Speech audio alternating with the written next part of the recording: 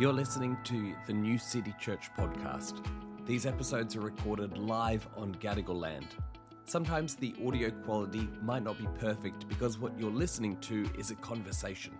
We don't edit out the chatter, and we think that's what makes it authentic. Wherever you're tuning in from, we hope you find this episode encouraging.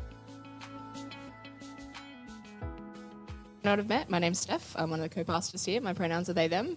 Tonight, Re-Ravelled Yarns, a series about deconstructing and reconstructing Christian faith.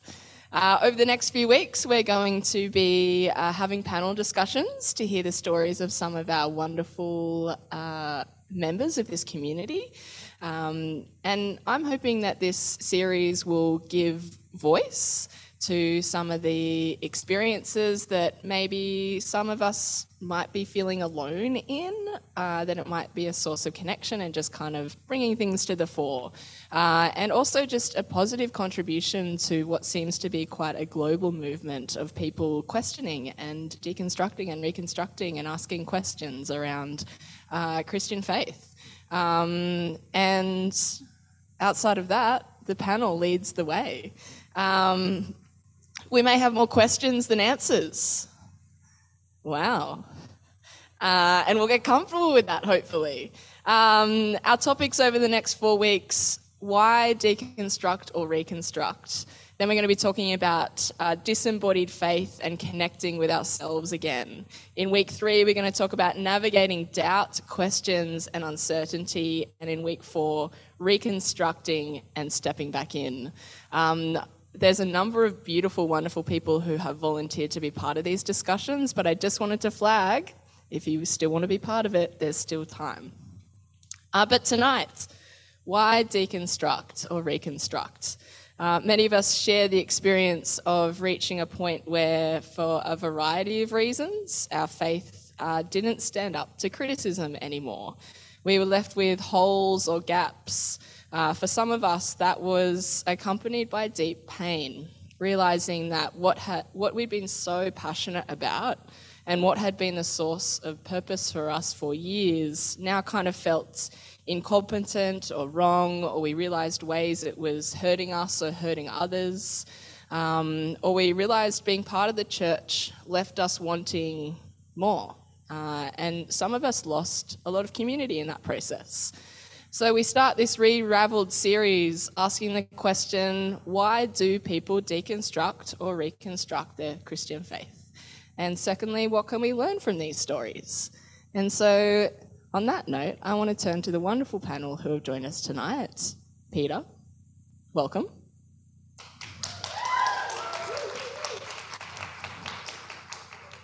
Jess, welcome. And Raven, welcome. Let's dive right in. So is there an experience or maybe a few experiences that you can remember that prompted you to question your faith in a deep way? An experience or a few experiences that prompted your questioning? Amazing. So I feel like deconstruction for me is something that I've kind of done slowly and then all at once. I don't know if that's been anyone else's experience, but for me, I'm a very curious and questioning person just innately. And so I feel like I was always going, why, to so many different things, not just faith. I was doing it in maths class, and my maths teacher was very confused. But so I feel like through most of my life growing up in church, I was asking a lot more questions than perhaps the average Christian kid was, and was asking a lot of questions about faith. But I think there were also a lot of things that I took for granted and perhaps didn't realize I could ask questions about or didn't think to ask questions about. And there was a point that came when I realized I was queer, and there was suddenly a whole raft of things that I'm like, this throws into question a whole bunch of of things that I've just kind of assumed that were true and were right and were good, and now that's kind of been thrown out the window, and I have to go, well, if this is no longer the case, or if this is no longer certain, then where do I find this truth? How do I figure out what is right, what is true, and what is good? And yeah, that's kind of what kickstarted that sort of whole process for me. Yeah. Seeing a lot of nods from you, Jess. Yep. I definitely resonate with it was a really long process and then everything happened all at once. Unlike Raven, though, I'm not a natural questioner. I'm very happy in the status quo. Probably what in some ways started my journey was my dad went through a pretty intense deconstruction when I was in uni, and that was a bit of a shock, having grown up in a very conservative evangelical family. And my dad is also someone that I really respect. And so then the idea that he could deconstruct his faith was the first time to me that it was a possibility that could happen. It still didn't really start my process because I was very comfortable, but I think it opened up that possibility.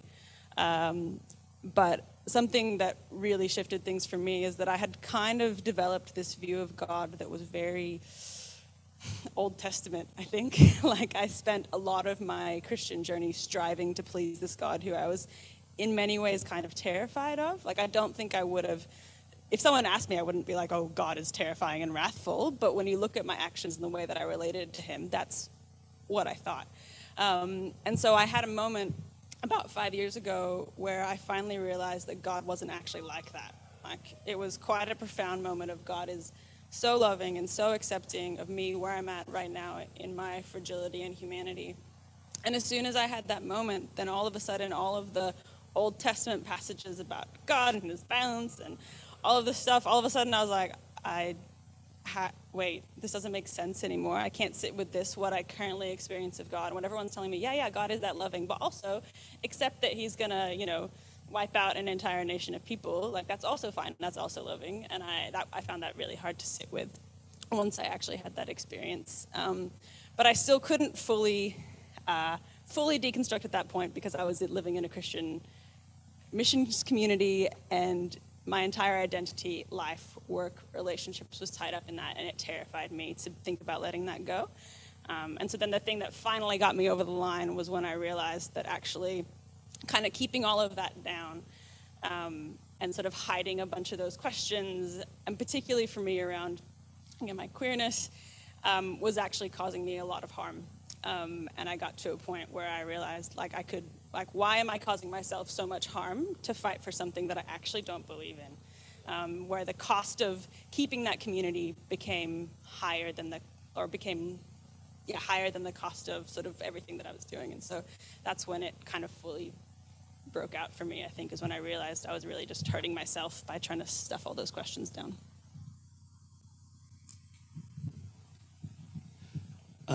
Similar in the sense of very long process and journey. And for me, I don't think there were any particular major experiences or incidents, just a whole lot of things happening over a long period of time. But I do remember, maybe it was a moment of awareness. I'd been married just a few months. This is 1987. And U2 brought out the Joshua Tree album. And remember, I bought vinyl and sat at home and listened to it in our house for the first time. And when I listened to the song Still Haven't Found What I'm Looking For, I cried.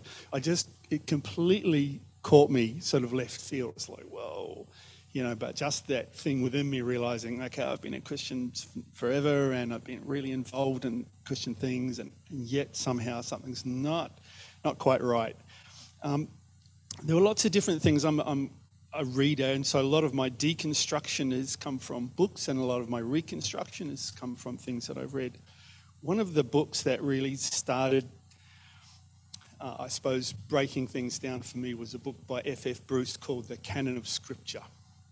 And I read this book that a friend gave me, and I realized for the first time when I read this book, so you mean the holy scriptures inspired, given to us by God, were actually put together by a group of old men sitting around in a council. Some were deciding, yeah, that's in, that's out, that's in, that's out. And I was like, oh my goodness. So I thought this book was somehow divinely inspired and handed to us as it was, a bit like the Quran. And realizing that actually it's a lot more human than that. There's a lot more humanness behind the book than I had thought was quite a shock to me. But in a way, it opened up what came afterwards. It's like, okay, so for me, the first step was revisiting, and it's important to this day, what kind of book is the Bible? For an evangelical Christian, that's a really, really important question. What kind of book is it? And therefore, what can we expect from this book? The second thing is more recent. So when we came to Australia nearly 25 years ago, I remember as I began to understand a bit more about Australia's First Nations people and realising they'd been around here for around 60, 70,000 years. And in my evangelical upbringing, it's like, it was Jesus or nothing. And then there was some concessions made for the people in the Old Testament because they didn't have Jesus. But everyone else pretty well had gone to hell before then. And the thought occurred to me, look, if this, Romans 1:18 about we can know God through what we see of God in their creation, if this is really true, what happened in those 70,000 years? Was God not interested in them? In my mind it was sort of like they probably all went to hell because they didn't know Jesus. But becoming really uncomfortable with that thought and thinking, surely, and there are people before them, they're not the first, surely God was equally loving and interested in communicating with them. And if that's the case, surely we would expect them to be seeing that, hearing that, and responding to that. But until then, my kind of narrow understanding had pretty well discounted that. But anyway, so just a couple of things. Yeah, that's really beautiful. Thank you for sharing so vulnerably. I think different people have different experiences of questioning. Raven, you mentioned that you're naturally analytical. You like the questions. For some of us, it's just like, holy heck, yeah, I want the stability. But yeah, like what was it like to go down the journey? What's that experience like for you? Okay, I've got the mic. 3 words: lonely, scary, and painful. Lonely because of not being understood by other people, being unable to talk about those things.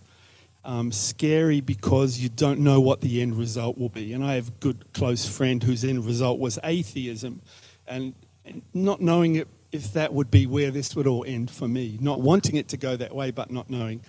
Scary because it affects relationships with other people, especially my beautiful wife who's watching via Zoom, and worrying about what impact does this have on our relationship. She married me when I was like this, but I'm changing more than she is here, and that's not her fault, but what impact does that have on our relationship? And also scary in terms of my children and wanting to raise children within the Christian faith. I don't want to put my burdens onto them, yet I have to be honest with them. I have to be open. I want to encourage them in their own faith. I don't have the right to mess up their burgeoning evangelical Christian faith with my issues. And painful because for many, many years I was in a church, and over a period of time that became painful for me. And I would sit there on a Sunday morning literally with my head like this, with my fingers in my ears, because I just couldn't stand it anymore. It's hard to explain, but I couldn't take it. I just couldn't listen to this stuff anymore. And yet I didn't want to leave. I was aware of the impact that would have for Adrian and for my girls, and I hung in there for a long time. And then eventually I said to Adrian, look, I'm sorry, I just can't do this anymore. And then for, I think, around 8 years, they were there, without me. That was painful for me. So the last thing is, that Catholic idea of the long, dark night of the soul. And I read books about it, and they said this could last several years, or some people even 10 years. I think, try 30, It's like it was long and dark in that sense, and much, much longer than I would have liked. Yep.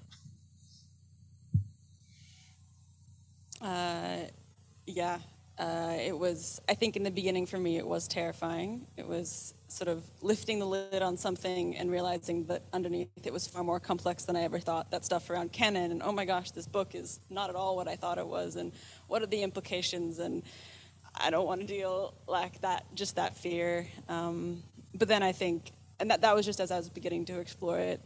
And then once I actually did kind of, for me, because I was in a very Christian organization, my whole life was around that. Once I decided that I was deconstructing, that I was queer and all of these things, it meant, leaving my community. It meant losing my job. It meant moving away. It meant essentially going through a breakup. Like, the implications for my life were basically all-encompassing. I think a lot of us in this room have experienced that. And so it was intense. It kind of affected every area of my life, I think. And so it was probably the hardest decision or hardest thing that I had to choose to walk into that I've done, I think. I did a whole Fringe show about this, so I won't rehash all of that. But I think for me it felt like a lot of my foundations had been shaken, and these things that I had kind of built my life on, or these ideas or things that I had assumed were kind of cracks were showing and ideas were shaking, and it's going, okay, what is there that still remains that I can hold on to, or is there anything that is worth holding on to out of what is left here? Trying to figure that out and navigate that while still very similarly to you, I was, in the midst of, had just gotten married. I was working at an Anglican church at the time. And so I was kind of in the midst of all of this and going, these are things that could very much affect how my relationships with my family, which was all very Christian, and going, okay, what do I want to do with this? How is this going to shake out? I don't really know, but this feels like it's important, and I don't want to ignore this because I feel like that's just going to hurt and damage me, and I don't want to do that, and I don't want to try and live a fake life or a pretend life, or try and, after figuring out this truth about myself, just go and try and hide that. I didn't particularly feel like doing that because I attempted to do that previously, and that didn't go so well, and so I had no interest in doing that, trying to do that again. That was a difficult process in some respects, but I was thankful for the various communities that I was able to find at the time that kind of helped me through that process of deconstruction. It's interesting to hear the threads of how important community is and the people around you, and that, faith is something that you do with people around you and community. And I hope people really like my re-raveled yarn metaphor there of the threads of community. Just want to acknowledge that. It's good. It's good. Out of everything in this conversation, that's what we should remember. To make this about me. So tough journeys and big, and hearing a lot of resonation in the room as well. I wanted to ask you, do you think that is it important for people to deconstruct or reconstruct or question Christianity? Do you think it's a good thing to do, a necessary thing? Like, where do you stand on deconstruction as something that's important on? Yes. And why? So I think this is incredibly important. I'm biased, but I think that this is something that is central to our faith for many reasons. I mean, even if you just look through the Bible, I mean, Old Testament Israel was literally the names, they who struggle with God, right? There was this constant idea of these are people who have struggled with God in various ways. And you see, even in the New Testament, ideas changing and new, these ideas of traditions that have been established for hundreds and thousands of years changing even over the course of the New Testament. And so I think that, some people think that the idea of questioning faith is sinful or is wrong, but I don't think that God wants us to have a blind faith. I don't think that God wants us to just have an inherited faith, to just believe things because that's what we've been told, or believe things because that's what our parents did, or that's what the people around us did, and so we're just following along with that. I think that God wants us to have an informed faith and a deep faith, and a faith that we've come through questioning and through doubting and through wrestling with things. I kind of preached on this at one point back, so I'm a bit passionate about this. But there's a verse in the Bible that a lot of people know where it says, "Love the Lord your God with all your heart and all your strength and all your soul and all your mind." And I think a lot of people forget mind sometimes. This idea that we love the Lord our God with all of our mind, and to think about our faith and to go, does this make sense? Does this fit in terms of what I know and how I understand the world, and what I see in the people around me, and what I see and understand of who God is, and what I'm reading in the Bible, and how all these things connect and relate. So I think, if having a deep and living faith is something that is important to us, I think that questioning and deconstruction and reconstruction needs to be an integral part of that, an important part of that.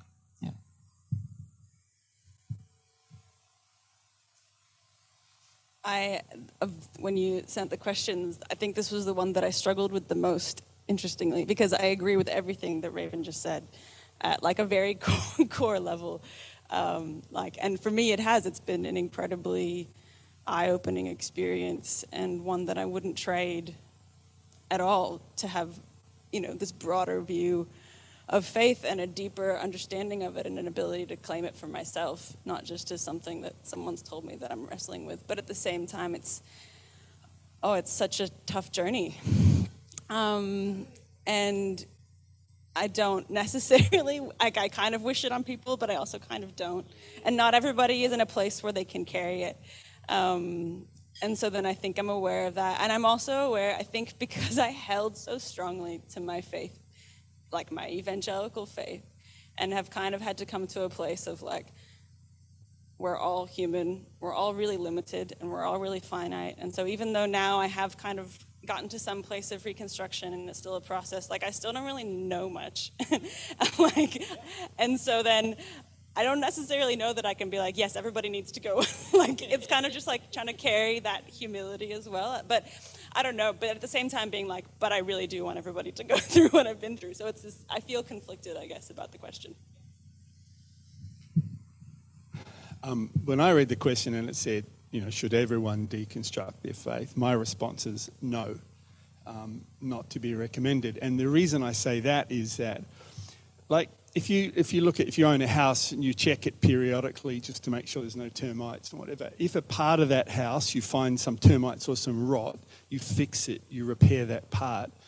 If you find there are termites or rot in the foundations or riddling the whole house, then you might be looking at a total deconstruction and rebuild.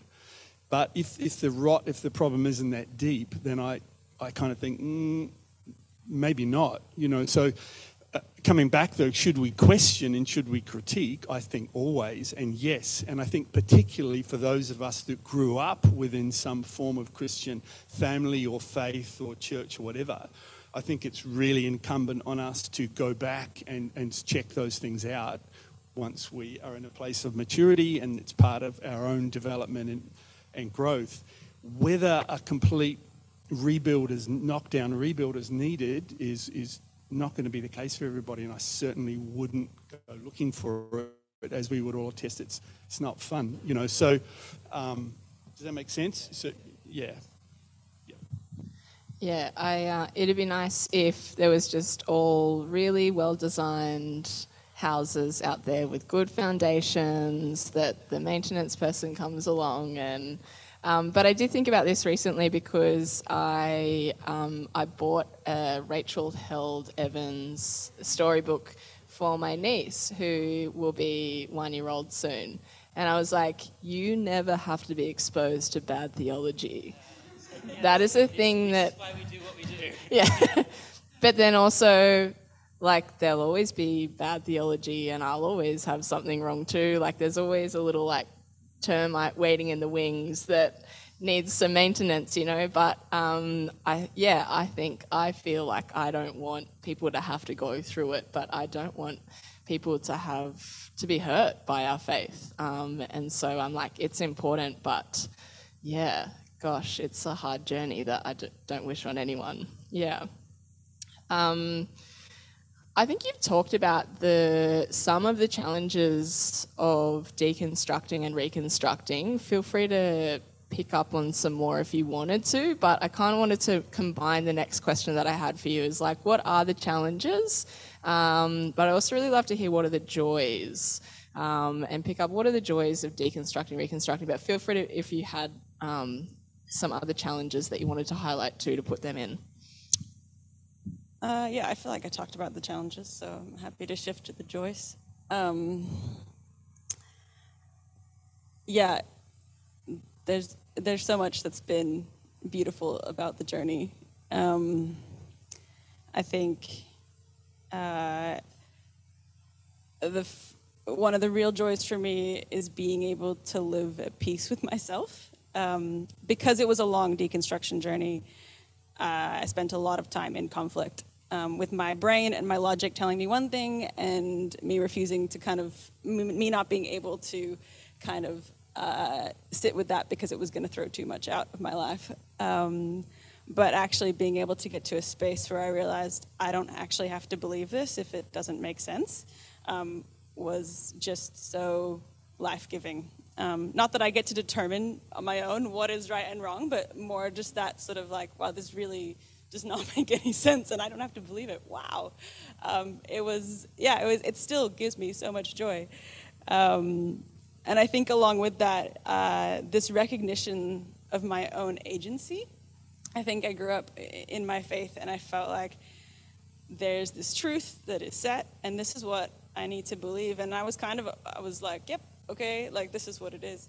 And the idea that I actually had sort of the choice or the agency to actually believe what made sense to me wasn't there. But I remember I was listening to a podcast with Brian McLaren and he was talking about kind of the stages of faith.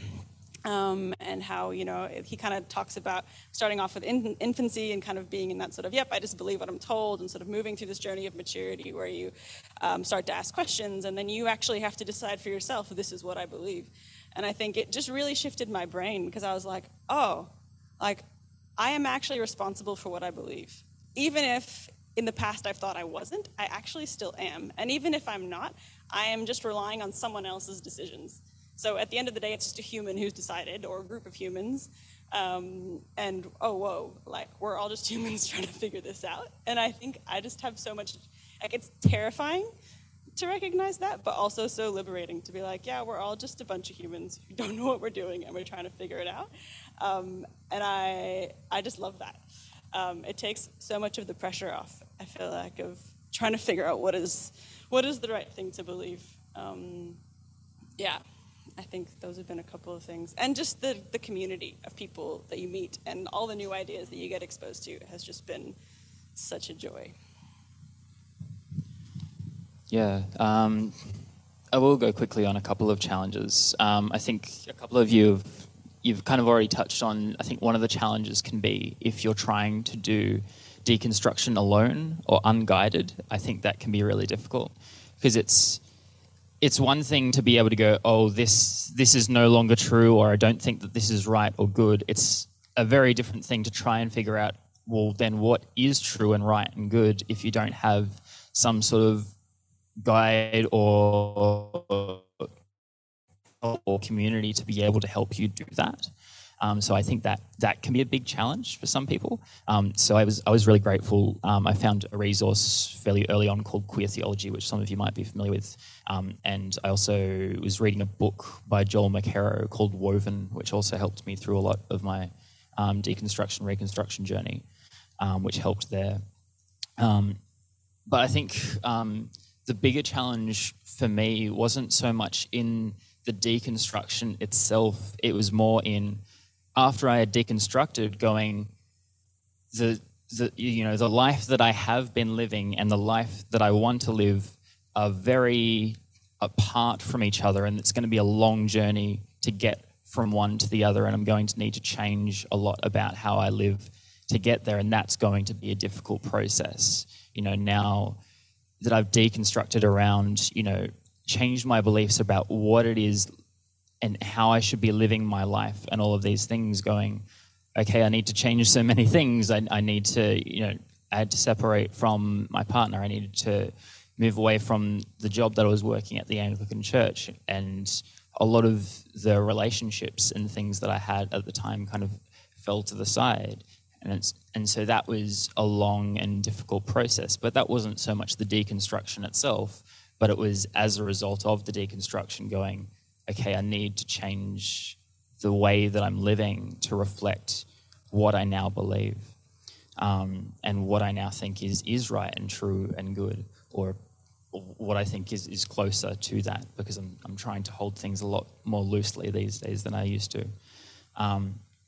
In terms of the joys, I think one big one for me was just the relief, I think is the right word, of being able to go, I don't have to try and hold to this old idea anymore, because I think there was a lot of beliefs in the past that I was told, you need to believe that this is true, and you need to hold that this is true. And I was just constantly wrestling with them and having to go, I don't have to wrestle with this anymore. I don't have to try and defend this anymore. I can just let that go and let that let that disappear. And I don't have to try and keep fighting for these beliefs that I don't believe in. And I can start fighting for beliefs that I do believe in and that I do think are important.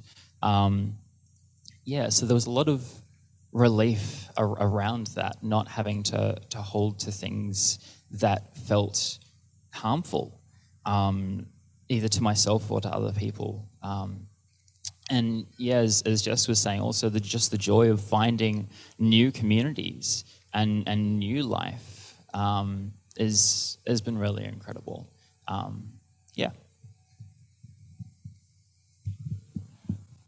Just a couple of quick challenges I didn't really mention before. In terms of the loneliness thing, part of that is just, for me, I lost contact with God. Not that I wanted to, I just felt I couldn't pray because I don't know where that word is going. So that dried up, that sense of closeness that I'd felt, that relationship with God, with Jesus, just kind of disappeared. That's a pretty lonely place to be in as well. And the second thing I just wanted to mention, for me there's a little bit of guilt, which I suppose I continue to wrestle with in terms of Christian ministry that we'd been involved in, sermons I'd preached, things I'd taught in youth ministry, and kind of feeling like, oh my goodness, a lot of that was a crock, really. And how many people did I lead astray, I think about even with my own daughters and different things that, seemed so important. And so a little bit of kind of, not massive guilt burdening me, but it's there, just that sense of, okay, what damage have I done? But the joys, yes. For me, it's the biggest thing has just been, and can I just add that the process of reconstruction for me is about 3 or 4 years old, really. And remember, this whole deconstruction began in my 20s, so I'm in early days, so a lot of work to do. But I think it's just been a freedom, a liberty some shackles. Just I don't have to sort of wear this stuff anymore. That has been a huge joy or liberation, and with that has been letting go of a God that's based on fear rather than love has been huge. Little things like the ability to get excited about science as an ally, not as an enemy, as I probably had imbibed or been taught. Here's a weird thing, is that I have loved the freedom I have given myself not to have to evangelize anybody anymore, the freedom not to have to share my faith with people. And at the same time, I've now got this wonderful freedom to actually do it. Not because anyone's telling me to, or not because I feel like I've got to convert this person or they're going to hell because they might step out in front of a bus if I don't talk to them, or if but the freedom to actually talk to someone as a human being and just say, hey, look, if you're interested, this is where I'm at. This is what I'm thinking. Where are you at? What's your journey? What's your spiritual journey? And sharing things on a level and not sort of, I've got the answers. You need to sit down and strap in and listen or you're going to hell. So that's been a really liberating joy for me. And can I say really, if I can bring Bryony into this, hope she doesn't mind, but if our daughter Bryony's coming out, which is about 2 years ago now, if it had happened 10 or 15 years ago, it would have been really difficult for me. It would have been really messy because my thinking and theology 15, 20 years ago would not have had space for that. So I'm really grateful. That's been a joy for me, for us, because we've been in a space where we've been ready to accept that. And not only that, one of the joys has been journeying with Bryony, and a lot of the reading that I've done over the last few years we've done together. And so she is now ministering, use that evangelical term, back to her old man. And she is sharing with me books and authors that I never would have been exposed to otherwise. So that's been a joy to have that journey and that sort of reverse in a way. You teach your child being taught by a child. That's been really cool. I wanted to connect in with some of those and just share some of my challenges and joys, if that's okay, if people will give me the liberty. Because I was just thinking about the weightiness of the faith, and a challenge being realizing how, and I'm going to use the word violent because I think it is appropriate, but how violent the faith that I used to believe in was, and how I realized, I still believe things that are really hurting other people, like particularly as someone who is white living on stolen land, and realizing my beliefs are treating people in the same way that I've felt. So realizing my complicity in it, and I think that's why I think deconstruction is an important thing to do, because I think it's decolonizing work that is happening across a lot of institutions at the moment, and particularly in these lands called Australia. But then, just the journey from thinking God is here in that little place with that community only, and then journeying out and realizing God is everywhere and with all and in all and through all, and whoa, God is big. And then being just genuinely wanting to share life with other people and not feeling like there's an agenda that you have to have with someone else, and actually just being like, I'm getting a lot of life and I'm just bubbling over with that. And there's a real sense of lightness and freedom that comes with that, and just, being able to do that. So just wanted to join the conversation.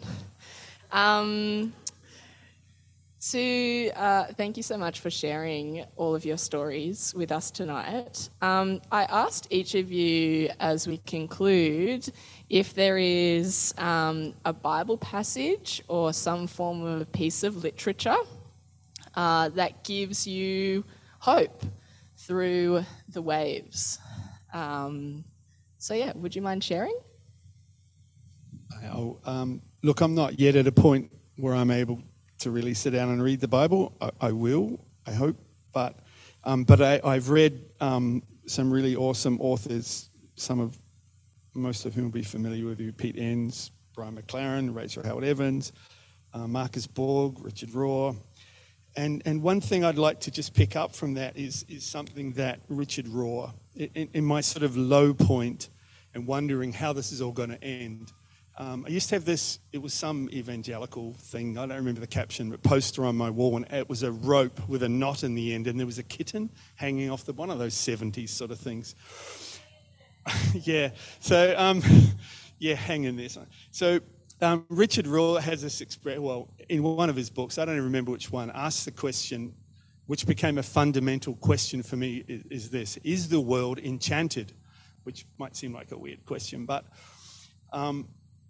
to me that was like, okay, so at the end of all of this, I can let go of so many things.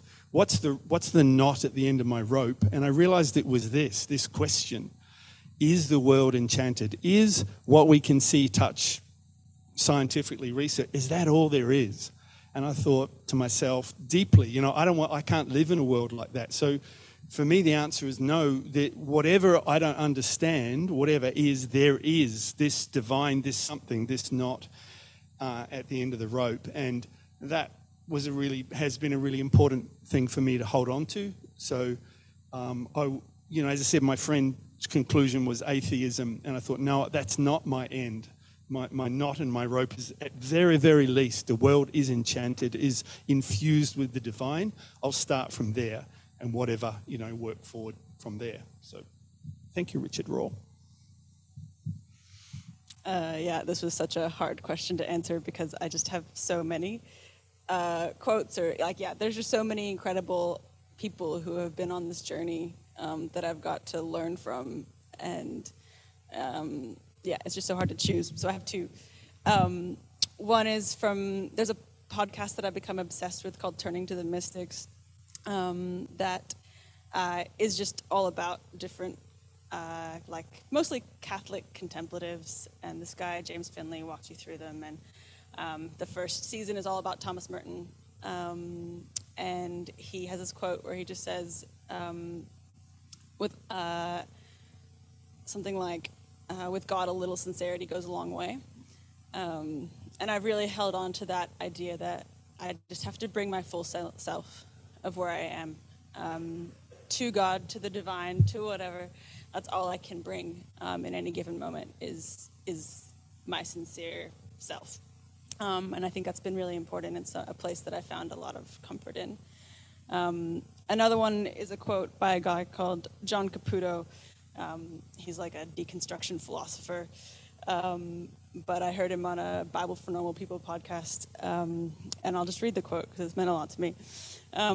Deconstruction is not a determinate position, a definite what or worldview, a manifesto or a platform or a set of positions, theistic or atheistic, but a how, a way of holding a position, a way of being underway or being on a path. Deconstruction is rather more of a ghost, adding a specter to the spirit whose lead we are trying to follow. It provides an unsettling reminder about how to hold any given position, about how not to hold any given position, about how not to hold it in too settled a way, with too much complacency and self-assuredness, and about allowing ourselves to be held. And that last line, allowing ourselves to be held, I think that's what I've encountered in my deconstruction journey, as everything has been stripped away, and I don't actually know at different points what is my worldview and what is it that I actually believe, but at the same time just feeling incredibly held by something, someone, and not necessarily having words to describe that sense, but knowing that as I walk with humility and in that sincerity that I am held. And that's meant a lot to me. Yeah. I found this question difficult because I don't know if I have a specific thing that I come back to regularly. But certainly, while I was kind of in the midst of that deconstruction process, that book that I mentioned, Woven by Joel McKerrow,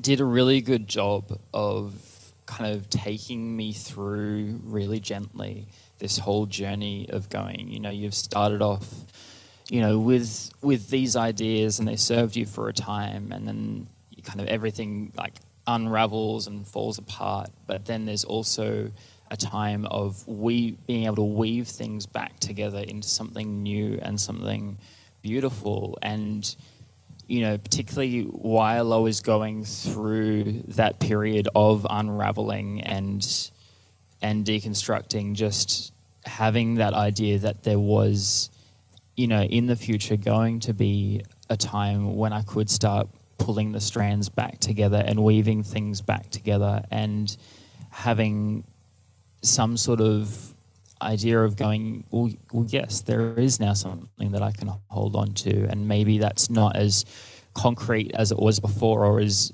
defined as it was before, but it's still something that I think is worth believing in and worth staying here for.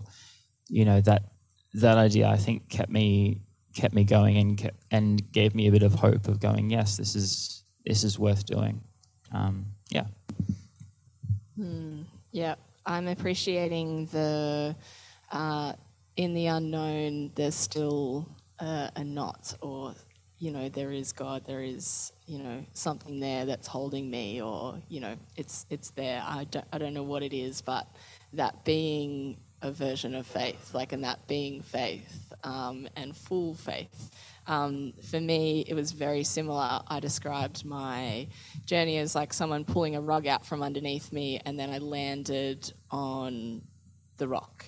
And mine was Psalm 18, which was like all I knew for years and nothing else. Don't ask me anything about what I believe, but it was just like, I love you, O Lord, my strength. The Lord is my rock, my fortress, and my deliverer. My God, my rock in whom I take refuge, my shield and the horn of my salvation, my stronghold. I know nothing else but just I'm standing here and you're here too, and that's it. And I think that's a beautiful place to kind of end this conversation of a God who holds all in the unknown. And thank you so much for sharing your stories with us. Can you say thank you with a little clap?